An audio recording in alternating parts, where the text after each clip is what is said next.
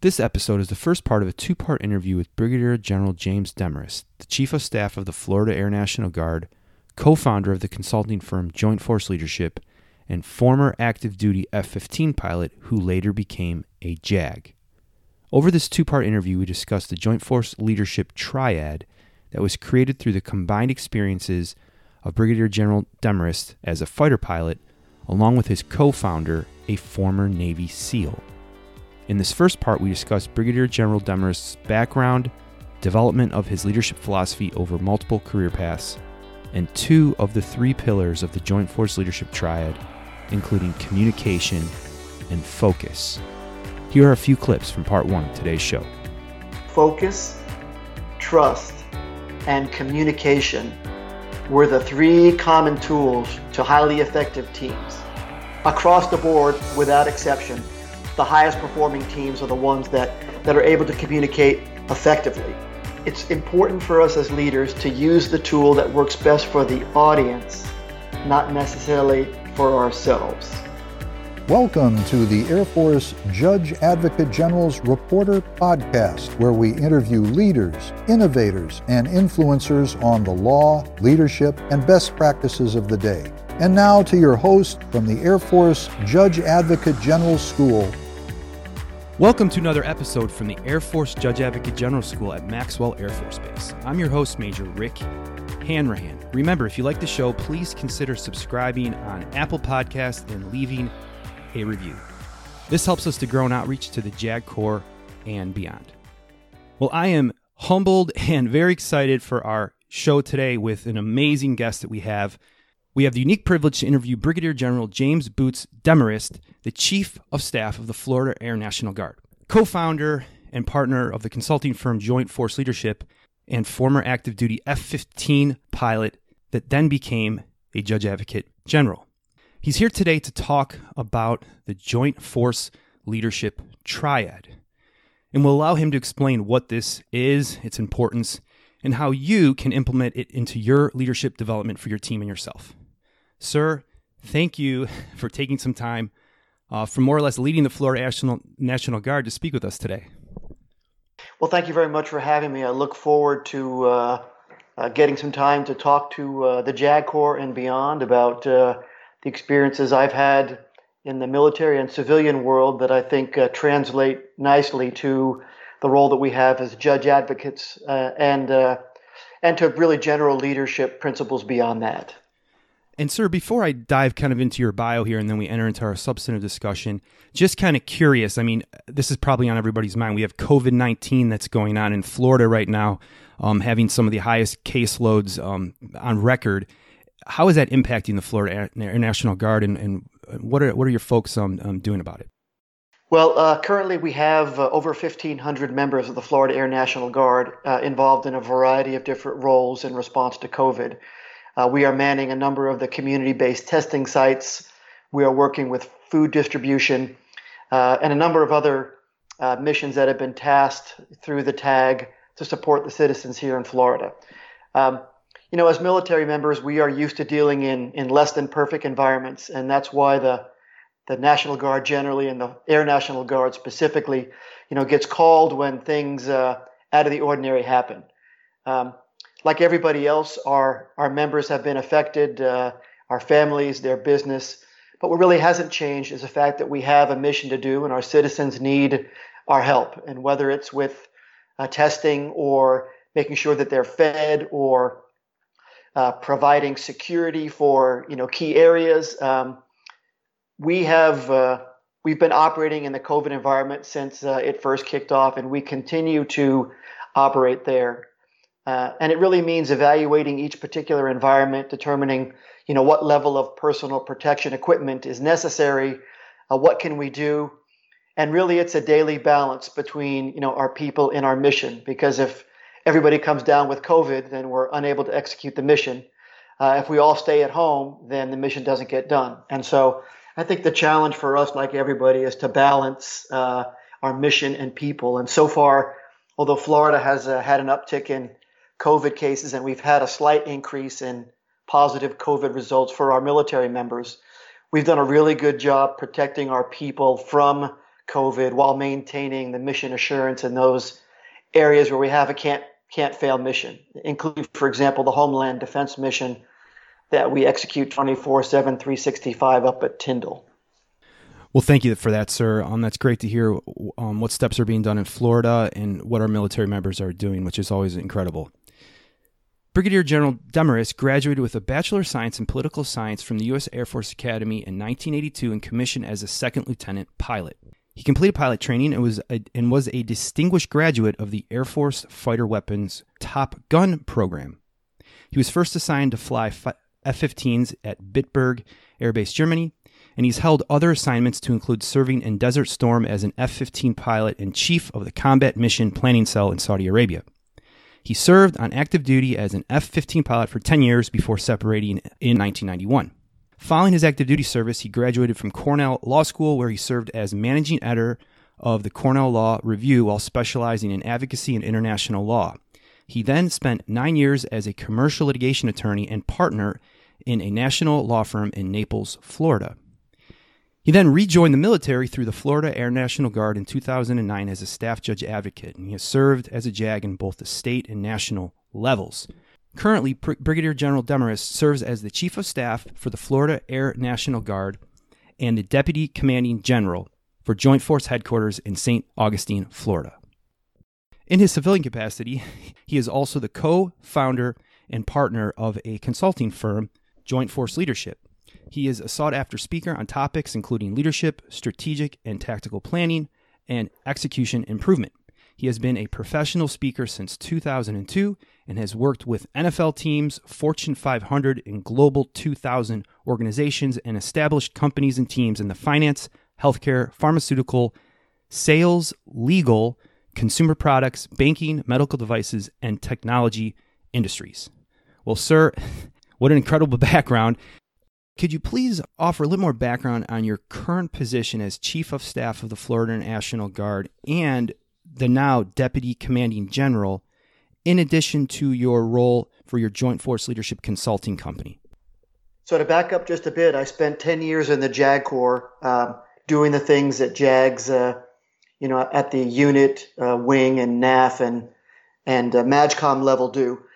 And then was offered the opportunity to move, and with TJAG's concurrence, I've been moved from the JAG Corps now and assigned at Joint Force Headquarters. In the state of Florida, we have about 2,000 members of the Air National Guard, and there are two general officers. One, Brigadier General Torch Valle, is the Assistant Adjutant General for Air and the commander of the Florida Air National Guard. He's a full-time guardsman. The second position that I occupy is for a drill status guardsman. So my job as the Chief of Staff and as a Deputy Commanding General is to essentially assist the commander in the running of the full and part-time staff. But in Florida, we've decided to bifurcate some of our efforts. And so a lot of work that I'm going to do is to move Florida's strategic initiatives forward. So for example, we're trying to recapitalize our F-15 unit at Jacksonville with a newer airframe, either F-35 or the F-15EX. We just filed an organizational change request with the National Guard Bureau to bring a second wing to Florida. We have space equities in Florida that, while somewhat in flux, we're continuing to build. We have a cyber capability that we're looking to improve upon. And so we have a number of strategic initiatives that align with our federal mission, as well as the state missions involving, our DISCA operations and support to our citizens across the board. Typically, they're emergencies like hurricanes, although more recently, of course, the COVID-19 pandemic has involved quite a few of our members. And so my job is to help lead the incredible airmen that we have in Florida and represent Florida interests at the national level, both at the National Guard and at Headquarters Air Force, to advance our strategic initiatives. On the civilian side, Joint Force Leadership is a full-services leadership consulting company. And it started because a good friend of mine, Mark McGinnis, a Naval Academy graduate and 24-year serving U.S. Navy SEAL, had worked together a number of years ago, yet had gone out on our own more recently, and we were each doing our own consulting work. And a couple of years ago, Mark and I reconnected, and we talked about our consulting businesses. And it turns out that he and I were doing some very similar things. What neither one of us had at that time was a kind of a consistent platform or a book, quite honestly. And in the consulting world, a book is like a business card. And so our need to get something down on paper brought Mark and I together to form Joint Force Leadership. Thank you, sir. And I definitely want to discuss the book. I know you recently published that book. We're going to get into that a little bit later. But before we do that, you've had quite an interesting and distinguished career, I think one could say. A fighter pilot for 10 years. And then you have a break in service for a number of years. Why did you return to the military and the Air Force after all that time? Yeah, I think that's a great point. I spent 16 and a half years as a civilian and after leaving active duty. And, when I left active duty as an F-15 fighter pilot and charted my course ahead, I never really considered the reserves of the Air National Guard for anything other than a flying position. And since that's really all I had known on active duty, as the years went by and my life situation really didn't lend itself to flying in the Guard, I really kind of figured that my military career was over. And when I got out of the F-15, my Finney flight in May of 1992, I looked back and said, you know what, if I never fly a high-performance jet again, that's okay because I did it for 10 years and I left because I wanted to go do something else. And so what happened is that over the years, as friends of mine who remained in the Air Force, began ascending to leadership positions, whether on active duty or in the Guard, I would reach out and always offer encouragement and congratulations. And I'd been out for about 15 and a half years when a friend of mine, at the time, Colonel Bob Brannion, had been selected as the wing commander in Jacksonville. And I called him up and I said, Squirt, I've got two things for you. I said, number one, congratulations. I said, number two, I'm not looking for a job. Because we joked, that when you ascend to a leadership position, particularly in the Guard, perhaps, you start to get phone calls from all your long-lost friends. And I wanted him to be sure that was not the purpose of my call. And after we talked for a few minutes, he on the phone, he said, how would you like to come and be a JAG? He said, we have a really hard time recruiting and retaining JAGs at the time. He said, your F-15 and fighter background aligns with Florida. I flew the same airplane that we still do here in Florida. He knew about my legal experience and said, what do you think? And so, the short answer to the question is, why did I come back? The answer is because somebody asked. And that's a message that I have carried forth since then, that if we're not out there asking talented people to come join our team, then we shouldn't be surprised if we're undermanned. And so after he asked, it was a fairly straightforward process. I marched right back home and asked my commander-in-chief, my wife, what she thought. And after a pretty short conversation, it became evident that this was going to happen. And she said, well, what do you have to do? And I said, well, I'd have to go to JAG school for 9 weeks in Montgomery, Alabama. And she said, well, I hope you enjoy that because we're staying here in Florida. And 10 months later, I was sworn into the Florida Air National Guard, went out to JSOC at the ripe young age of 49, and I spent the last 10 years as a JAG, as I mentioned earlier. Reviewing your record, it's incredible. I mean, you were a distinguished graduate in basically every single training school that you went through, including an academic ace, and fighter pilot for 10 years. Then you transition out of active duty and you move into a legal career. It's quite an abrupt change. How did that come to pass?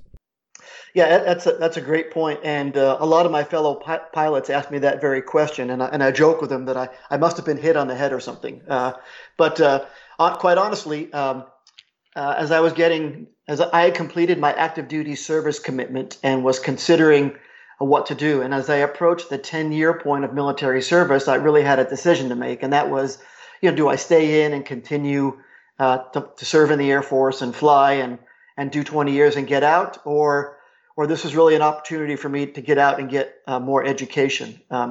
As you mentioned in my bio, I have a degree in political science, and so coming out of college that qualified me, for the most part, to fly airplanes and not much more. So I knew that I needed more education, and I was interested in the law early on, quite honestly, as a springboard to a potential political career. So my intention was to separate from active duty, go to law school, and begin a life in elective politics. And as I got to law school, I began to investigate elective politics and got involved. And I think the more I saw behind the scenes what happens in our elective politics world, the less interesting that option became to me. And since I was married and had young kids, I could not be unemployed. So I decided to take a different path and pursue an opportunity to be a commercial litigation attorney. And my wife is from Florida. And so when we got engaged in law school, I was down on one knee and said, "Would you marry me?" And she said, "Yes, but." And she said, "Yes, but you will return me to my native state of Florida." And since that was not a difficult ask, I then set out to get myself a job in Florida, landed up in Naples, and that's where we've lived ever since. Moved here in 1995 and continue to live here to this day. Well, fascinating story, sir. So our podcast, as you know, sir, is one where we discuss leadership, and that's what today's topic is on. How has your leadership philosophy grown or matured over your career? You know, when you're commissioned and you enter the Air Force as a pilot, you spend several years in training, going from one training environment to another. And although you get exposed to a number of different officers, you're really in the training pipeline, and there isn't a heavy emphasis in leadership. I think in the pilot pipeline, at least there was not in the early 1980s. The emphasis was rightly focused on developing your skills and abilities to be an effective aviator. And so you don't really even get a leadership flavor until you get out on active duty. As a lieutenant flying fighters over in Europe, again, my focus was on being the best fighter pilot that I could be. And there really weren't very many leadership opportunities early on in my career. After I went to fighter weapons school and came back, I was now in charge of a weapons shop. I had a chance to work with like-minded pilots. And I think my leadership philosophy was fairly focused. Because as an F-15 pilot on active duty, you're on the tip of the spear, and your job is to make sure that you and others around you are ready for whatever operation you're tasked to do on very short notice. I found that the leadership component was fairly easy. You had like-minded people, all doing a difficult job, all united behind the same cause. There wasn't really enough time for personal issues or problems to crop up. If they did, we would address them right away. And so while it was a very dynamic environment in which to be an officer, in which, to employ, I felt like I had limited leadership opportunities. And so I didn't give it that much thought. I'd never written an OPR, or I'd never supervised an enlisted member in my 10 years of active duty in the Air Force. And that's not good or bad. It's just a fact. And so I would say my leadership was much more tactically focused on the other pilots around me. And as you well know, the Air Force is a lot more than pilots, and it's a lot more than the officer corps. And so I would say that, I had a limited, very intense, but a limited exposure to leadership early on. Upon returning to the military, I think that was completely different. I came back to the Florida Air National Guard as a deputy SJA, and then an SJA in a legal office, and I was immediately immersed in the wing staff and dealing with all the issues that you do in a legal office. The interesting thing about being a JAG in the Guard is that you're an office of two, and it's an SJA, it's a deputy SJA, and if you're lucky, you have two paralegals. In my case, we only had one throughout my career, and sometimes none. So you end up doing all the different jobs that you find in any legal office. We were doing justice, which is different in the Guard, but we still have Article 15s, and so you're doing claims and wills and all these other things. So from a leadership perspective, coming back to the Guard was really a great opportunity to work with a small team at the wing. And so my philosophy has grown, from single focused or focused on small groups to certainly the evolution toward a more large group leadership role, including now as one of the general officer leaders of our 2,000 members here in Florida. So there's definitely been an evolution in my leadership experience and philosophy. So at this point, sir, I'd like to kind of dive into today's substantive topic, which is joint force leadership, or the joint force leadership triad. Obviously, that's the name of your consulting firm. You wrote a book on this. Can you explain for our listeners in a nutshell, what is joint force leadership?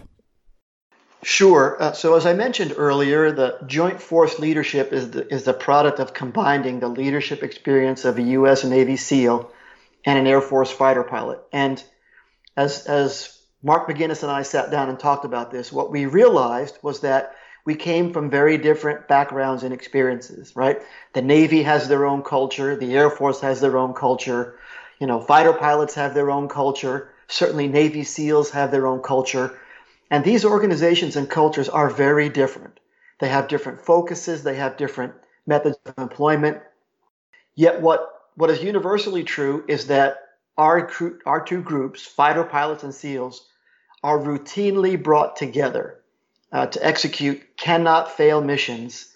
In a lot of cases, we never meet the person that we're working with. It's all done through communication, email, message traffic, relying on your experience. And so what we said was these same qualities that we see in the military, we find all the time in civilian businesses.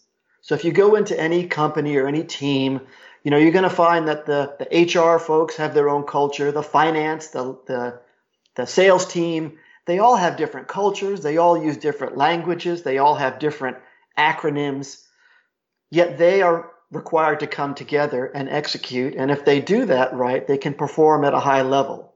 And if they don't do that right, their team and the organization as a whole will struggle. And so our goal was to take our military experience as a joint force, the combination of two or more different teams united behind a common purpose, and translate that into a business experience so that whether you're a military reader or a civilian reader, you can understand that it's about bringing different groups together to execute and perform at a high level. And that's really where joint force leadership came from. And sir, within this joint force leadership, there's what I would call three pillars, or this triad. Can you explain what this triad is, and how you define them, and how they came to be? Sure. So as we explored joint force leadership, we took the time to look at the military and the civilian teams that we had worked with. And Mark McGinnis and I have been working in the civilian world for, at this point, up to 15 years. So I have almost as much civilian experience as I do military experience in this area. And we sat back and we tried to say, okay, for the teams that have performed exceptionally well, what are the common core characteristics, whether it's SEALs, fighter pilots, businesses, professional sports teams? What are the things that you could go back and say, these are the three things that are most important to success? Or conversely, when we've worked with organizations not reaching their full potential, what were the three major areas that we could identify where there was a weakness in one or more? And so we came down and decided that focus, trust, and communication were the three common tools to highly effective teams. And so that's what we decided. At the intersection of focus, trust, and communication were results and effective leadership. And that's what began to form the triad that we call focus, trust, and leadership under our joint force leadership model. And sir, if it's okay with you, I'd like to kind of take each one of these in turn. So the first one, communication, to me seems like it might be the first one, naturally the first one to discuss. You even mentioned here that communication is the linchpin of leadership. And I would kind of look at it as, without communication, it's hard to build trust or probably have focus. So can you talk a little bit more about the importance of communication? Yeah, and I think the easiest way to explain it is to ask your listeners to ask themselves a question. When you've been on a high-performance team, how would you define the communication on that team? Or conversely, if you've been on a team that has not performed so well, how would you characterize their communication? And across the board, without exception, the highest performing teams are the ones that are able to communicate effectively. And effectively doesn't mean that we're getting bombarded with information. It is absolutely a balance. It's getting the right information to the right audience at the right time. And so it's constantly a quality that leaders have to evaluate, and they have to really be concerned about or thinking about the audience that they are addressing. Because how you communicate with your key staff and your C-suite in the business world is a lot different than how you communicate with the troops in the field or your individual contributors. And so it is absolutely key. It drives most everything else. So let me give you an example that we call commander's intent. It's a very powerful communication tool. It has military roots, but widespread civilian application if it's done right. And commander's intent is basically when you as a leader are able to articulate what outcome you are looking for. And it's not just go out there and win one for the Gipper. It has to be more specific than that, but it really has to describe the end state that you want and has to avoid at all costs telling your team how you want them to get there. It is not easy to come up with. A lot of people think I could do that in a minute. Well, if you can, congratulations, you're one of the top 2%. Because it requires you as a leader to sit down and think, what is it that is really important and what does success for my team or organization really look like? And we talk at great length about that as a communication tool, because if you can clearly articulate your commander's intent, then people have something against which they can action. And sir, if I can interject for a second, just to make sure I'm clearly understanding this, the commander's intent is that you want to project the end state to the team of what you're looking for, the ultimate objective, but not necessarily how to get there, just where you're trying to get. That's exactly right. In some cases, you can allow the how to sneak in there if you're pointing out a key resource that absolutely has to be leveraged, but that's a rarity. It is really about identifying clearly for your team what you want the end state to be.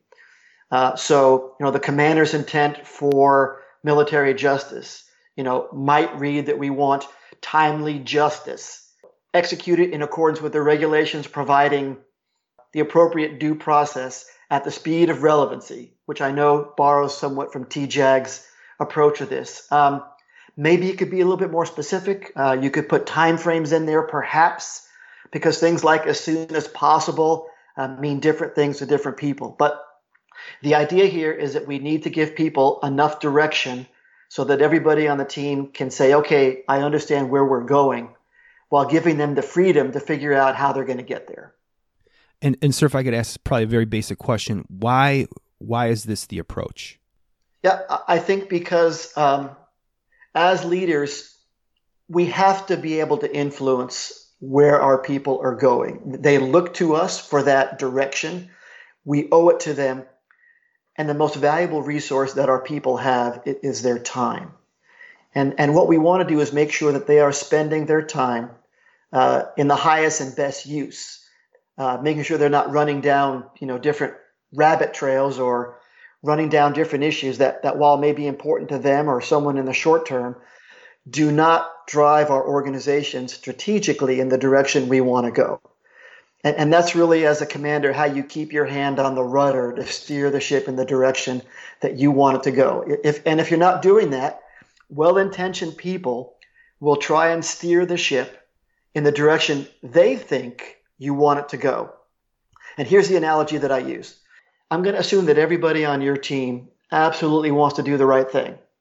But without any guidance, let's assume for a minute that we tie a string to each one of those members and they're able to pull on the string. Well, everybody is pulling on the string in the direction they think our organization should go.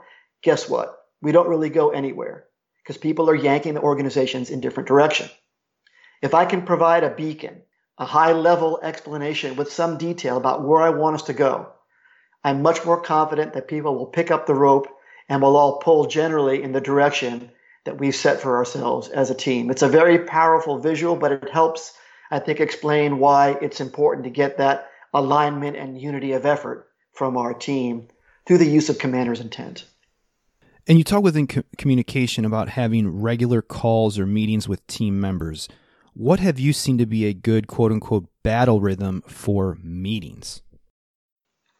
That's a great question, because I've worked with teams and organizations that run the gamut from we never get together through where we're in meetings from sunup to sundown. And here's the way I answer that. The answer is going to vary based upon the team. But what I have found effective is that I'm going to set some guidelines as to what we're going to do in a meeting. So, for example, before I allow anyone to schedule a meeting with me, I have them answer a couple of questions. Number one, what is the purpose of the meeting? Is it to provide information? Is it a decisional briefing? Is it a brainstorming session? And if they can't articulate what the purpose of the meeting is, then they're not ready to meet. The second thing I want to know is, what's the deliverable? What are we going to walk out of the meeting having done? Is it we've made a decision? Is it we've increased our awareness? Is it we've educated people? We've level set our expectations? What is the deliverable? And then what I do is I say, okay, how much time are we able to allocate to this effort? And I try and make people, I don't let them put a 4-hour meeting on there unless I'm convinced that it's worth 4 hours of everybody's time. Because the next thing I'm going to ask them is, who else is going to be in the meeting and why? To ask yourself this question: how many times have you been sitting in the back of a room in a meeting, wondering to yourself, why on earth am I sitting in this meeting? And I'm sure I'm not the only one who's had that happen, right? Yes, sir.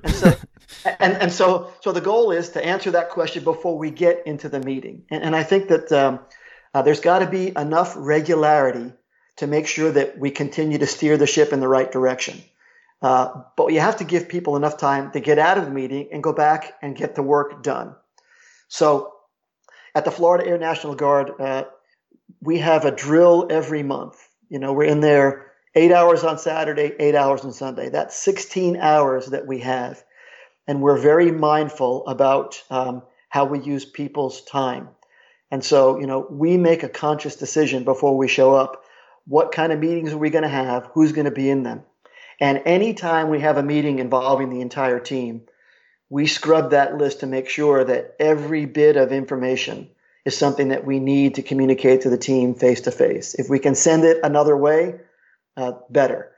But and I think if you can focus your meeting efforts on that, you'll streamline the time that you're together or be more productive when you're in the meeting. So do you think it would be safe to say that meetings therefore should be solution focused as opposed to like dissemination of information sessions? I think generally speaking, yes. But there's some information that you need to hear from the boss. So, we just talked about commander's intent. And while I think it's great to write up commander's intent and prominently post it and send it out in an email, the troops need to hear from the boss the commander's intent. And so I do think there's some information that needs to be delivered face to face. And I do think there are also other purposes. You can do a meeting to brainstorm. You can do a meeting to brief the boss on 3 different courses of action and get, some guidance in that. So I don't necessarily think they just have to be limited to that, but you got to be able to answer the question, why are we all getting together? And like you mentioned, if it's just to pass out information, is there a faster and better way? So one of the tools that we use in the Guard is that we send out a newsletter before drill, and we put all that collateral information in it, and then it's up to the member to go there and look at it, before they get to drill. I think another communication tool that's important, and it's a follow-on to kind of your question here, is what is the right communication tool to use? And meetings is one of them, but obviously we have a lot of other tools at our disposal. Here's my thought. It's important for us as leaders to use the tool that works best for the audience, not necessarily for ourselves. And let me say that again. You have to use the best tool for the recipient of the information, not the one that you're necessarily most comfortable with. If your default is to send, a 2-page email, I have news for you. Very few people are reading your 2-page email, right? I just got done working with an organization, civilian business, And the CEO was so proud of himself because he was sending out, monthly 10-page email updates to the entire field. And he thought, okay, my job as a communicator is done here. And I laughed out loud and said, I bet you only half the people on the C-suite read this whole thing. I can guarantee you the troops in the field are not reading a 10-page email. And I think that's true with us in the military. We get comfortable with certain tools because they work for us. And I think we need to turn that construct on its head a little bit. And I come across this a lot because, as you can tell from my bio, I've been around a while. Yet a lot of our airmen are 18, 19, 20, 21, 22. My kids are 19 and 22. They're in the perfect sweet spot to tell me what works and what doesn't. They think that Facebook is for dinosaurs. And, we think that Facebook is a phenomenal communication tool. And don't get me wrong, it has its place. But if you want to reach your airmen who are in their 20s, sending them a long email is not the way to do it. Yeah, sir, what are your thoughts on social media? Yeah, my thoughts are it is part of our life. And I share the same concerns as a lot of people with OPSEC and stuff like that. But if you think that, well, I'm just not going to be on Facebook and I'm not going to use these tools, and you've talked yourself out of an opportunity to connect with the troops. I think you have to be very, very mindful of your messaging. So I think less is better. And, there are platforms that leverage that. Less is better. Our adjutant general, who is same age as I am, we're academy classmates, has kids about the same age. And we've talked about this, that we have to get out of our comfort zone to engage our airmen with the tools that they use, mindful of the OPSEC and ComSec considerations associated with all these tools. So it's here to stay. And if we want to connect with our airmen in ways that matter to them, you got to embrace it. Yes, sir. And I think we could talk on this topic on communication for hours, if not days. But I'd like to move on to our second point in the triad here, which is focus. And you mentioned on your website and some of your materials that leadership starts with being the, quote, master of the right now, end quote. Can you elaborate on that? Sure. Based upon the conversation we just had on social media, it's very easy to say that we are bombarded with information from all different channels, media, the phones we carry, the laptops we are looking at, you name it. There's a lot of things out there competing for our attention. The teams and the individuals who have been able to execute at the highest levels are the ones that are focused on the task in front of them and don't allow themselves to be distracted by these other tools. Doesn't mean that they shut them off.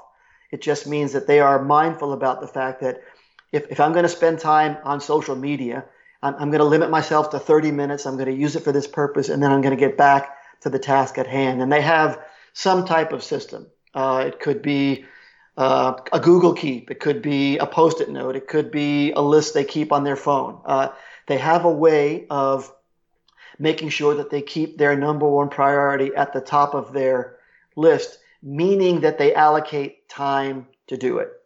Some people go so far as to go into their calendar and block off 2 hours of time to say, I'm working on this to be the master of right now. This is the most important thing that I need to get done, and I'm not going to let the distractions of the day, interfere with that. And look, I get it. We all have bosses. We all get called into emergencies. That's aspirational. But I think the opposite of that is that if we let the swirl and all the activity and information drive our behavior, we never get anything done in a meaningful way. And sir, I think this is probably something we all struggle with, and maybe it's hard to ever get this maybe quote unquote perfect, but something I think could be very challenging, especially in our high ops tempo world that we live in, with all the different forms of communication that we're getting. I mean, frankly, we're getting bombarded with communication, and to find that focus that you talk about seems to almost be an anomaly sometimes in our current technologically connected world. So kind of with all that in mind, I mean, are there any things that you would recommend to our listeners on how they can work to get better on focus? And you mentioned here about time blocking, and I've read that in other books. There's a book called The One Thing by Gary Keller, and he's very big on certain things about focus, really. That's really what the whole book's about. But are there any best practices that you've seen through your years of experience, both in the military and in the civilian world, that people could utilize to become better at focus? Yeah, I have seen that. And that is that, again, kind of going back to the commander's intent discussion, you don't have to tell people exactly how you want them to do stuff. But I think creating expectations on specific deliverables and specific times and dates helps out with that. If I tell someone that I want them to do this project and I tell them I want it as soon as possible, that is open to debate and discussion, because what I think is as soon as possible may not be what you think is as soon as possible. So in terms of establishing priorities, again, I don't want to tell someone how to do their job. I want to tell them that by this Friday, I need from you 2 courses of action that address this particular issue. And today's Monday. We can check in on Wednesday or Thursday if you need that. So I think in terms of setting objectives or goal setting that involves specific measurables. All of us have heard of SMART goals, and that time-bound component helps focus people on what you've decided is the most important thing. And I've told people that translates to their personal life as well. If you're a Post-it note person or you use your phone to make a list, put them in order of priority. So for example, I'm a fan of Google Keep because I use different devices. And I have a Google Keep document for work. I have a Google Keep document for my family. I have a Google Keep document for Joint Force leadership. And I put in there the task, and I give them a priority 1, 2, or 3. And it takes a little bit of time, but it is worth it, because as people get busy, what we often do is we default to doing those things that we like to do or those things that are easy. And neither one of those things will perhaps drive us to focus on what's most important. And so I review that list and say, okay, what's number 1? And I have to be able to articulate a clear reason why I'm doing a number 2 or number 3 if the number 1 is sitting out there. And it takes a little discipline, but because it leverages technology, that technique also works with some of our younger airmen. They love to use electronic tools, and so I have found that that simple application will help them prioritize as they go through there. And then back to the communication piece, letting your supervisors know when something comes up that derails you. Because in the example I just gave, I don't want to hear Friday at noon that you haven't been able to get to my courses of action because the rest of your week got hijacked by A, B, and C. I need to know that earlier in the week so that either I can A, help you get unhijacked from that other work, or B, manage my expectations that, okay, this was a higher priority. It came from higher headquarters. It came from my boss. I'm going to manage my expectations and push that back to next Wednesday. And I presume that would be something that you would have in your communication plan from the onset, if you're the leader with your team members on how they would communicate to you if, for example, they weren't able to hit a particular deadline. Yeah, and that's exactly right. So, you had asked earlier about a communication rhythm. I think as you go up in the organization, and when I say up, I mean size of group, not in rank. So the bigger the group, the less frequent you're going to meet. My direct reports, I have a weekly check-in with my direct reports. And when I say a stand-up, I mean we don't get to sit in the chairs because it goes so quickly. And we use it just to check in so that they can tell us what they're working on. We can revector them if necessary, but it's a quick communication tool. It's not a 4-hour meeting. Here's what I'm going to do this week. It's, hey, what are the top 3 things that you're working on? And I think, regular calls and check-in help manage expectations and help people more effectively communicate where they're spending their time. And sir, we touched upon goals a little bit. I'd like to explore that just a little bit. Do you have any best practices for setting goals with teams and also individually? Sure. Let me start at the individual level because the tools that apply at the individual level get leveraged with a team. So almost everybody has heard about SMART goals, right? Specific, measurable, achievable, realistic, and time-bound. And each of those qualities of a goal are important. So specific means you use language that the reader understands and not laden with acronyms that nobody knows.